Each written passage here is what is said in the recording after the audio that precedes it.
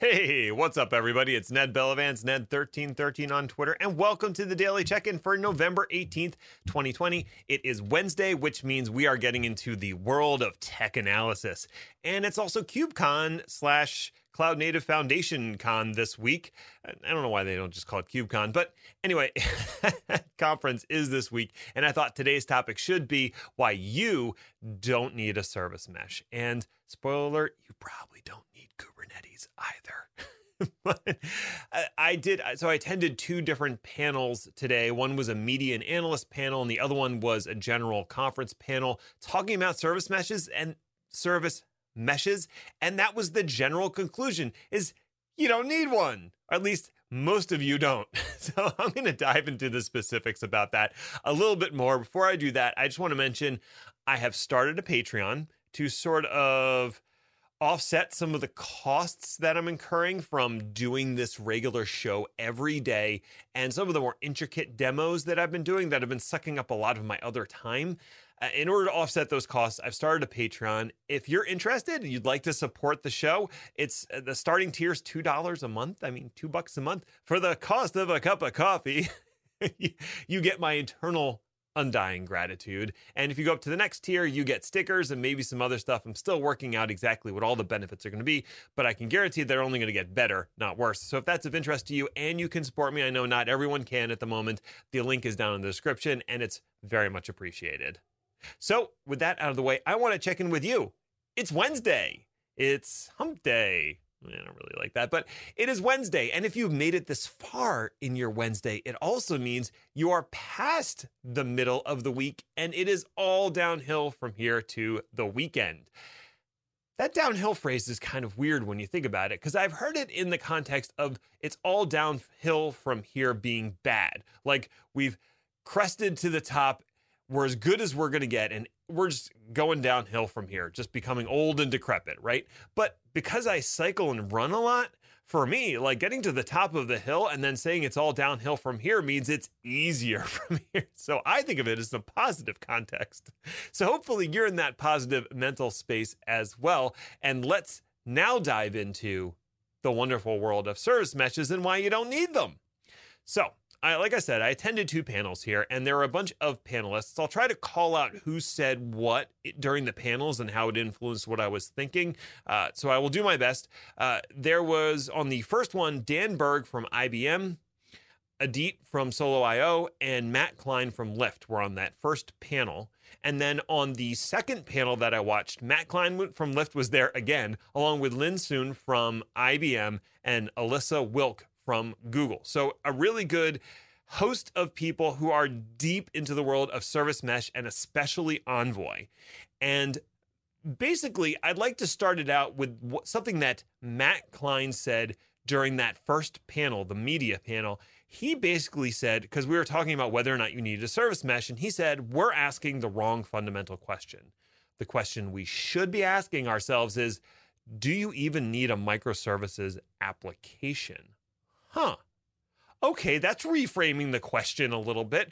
We're backing way up and saying, hey, service mesh is one thing. Do you even need to break your application into microservices? Are there benefits for you doing that? And there are absolutely cases, obviously, when it does make sense to break an application into microservices.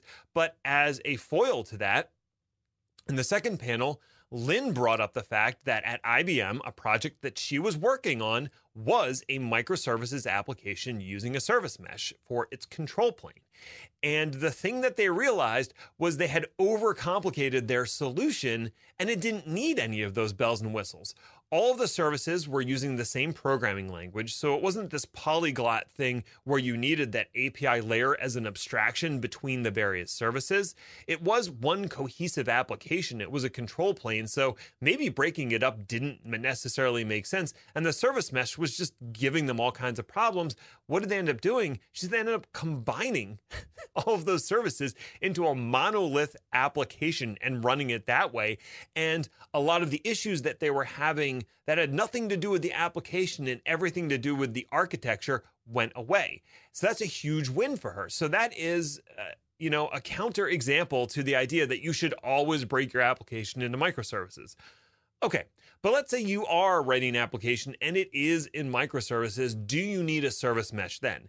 Once again, Matt Klein comes in with the answer and says, maybe, but maybe you don't. You have to look and weigh the costs of running a service mesh versus the benefits that you're going to get. And in the second panel, he made a point to say that we as organizations in IT are not always great at making TCO calculations. What's the total cost of ownership of a particular application or a particular solution? And I would go one step further, and there's actually another metric, return on investment. So you're going to spend this money, the total TCO, and what you need to do to look at is, do I get a return on the investment of time and money?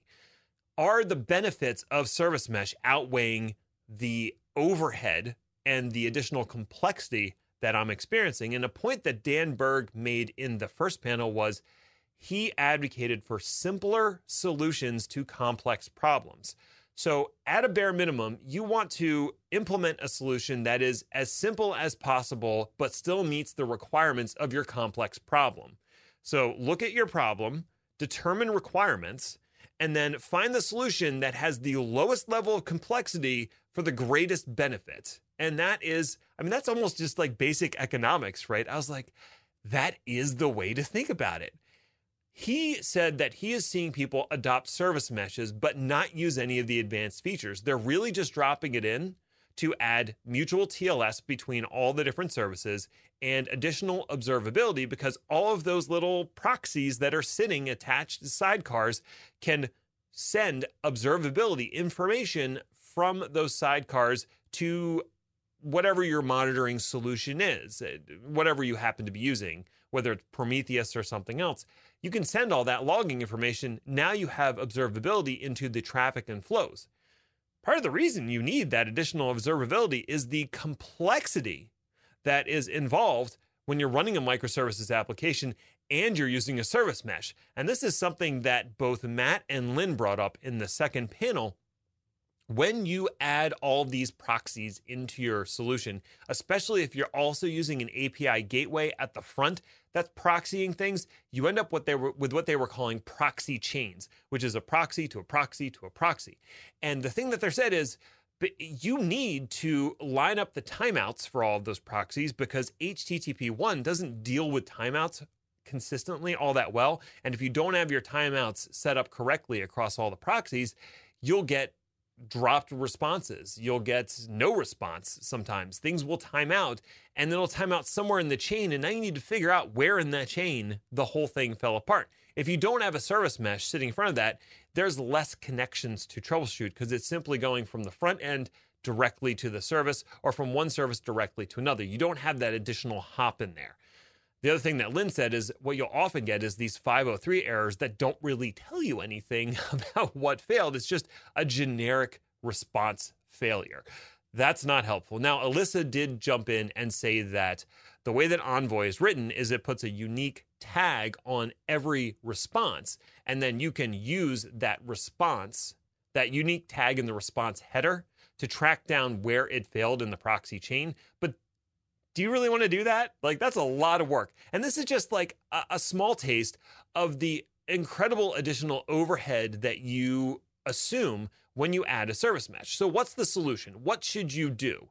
Well, if you are a big organization and you have big organization problems, service mesh might be right for you. Alyssa gave the example that at her team in Google, they have an operations team that runs a service mesh and then has multiple application teams that leverage that same service mesh. So they get this sort of economy of scale. You have one team that's running the service mesh and then a bunch of other ones that are benefiting from it. So you've dedicated that administrative overhead, and that operations team gets to take advantage of the additional security and observability they're getting from that service mesh. So for them, it makes sense. But you said, if you're a startup with like 5 people in one application, don't do it. It doesn't make sense, because you don't have those problems yet. And you're not going to see the benefit for the amount of time and money you put into adding that service mesh. Matt Klein brought up the point that what you should really be doing is looking at managed platforms and services from something like a cloud provider or an on-prem provider like Red Hat and OpenShift. and seeing if there's a managed solution that gives you the benefits that you want from Service Mesh without the administrative complexity that you get from Service Mesh. And that's sort of the win-win. And then if at some point later down the line, you do need to break up your application and add a Service Mesh, you can do that. But if that never comes up, well, then you never had to invest that additional engineering time and resources into supporting that Service Mesh. So ultimately, like everything in IT, do you need a Service Mesh? The answer is it depends. But for a large swath of the population, the answer is no, you don't. And like I said at the beginning, you probably don't need Kubernetes either. Although it's cool, I like playing with this stuff, I have to admit it. But you probably don't need it. Now, I'm going to be doing a whole podcast episode about this on Day 2 Cloud. So when that happens, I'll go and add a link down in the description, but that's not going to be for a couple months, but just keep an eye out for that. And we're also going to be doing an excellent episode that's going to drop in the next week or two, I believe, on why Kubernetes is wrong for you. So I'll throw one in the description when that drops as well. That's all I have for today. Thank you so much for watching. Please subscribe and share if you don't mind. Really appreciate it on this side. Until next time, stay healthy, stay safe out there. Bye for now.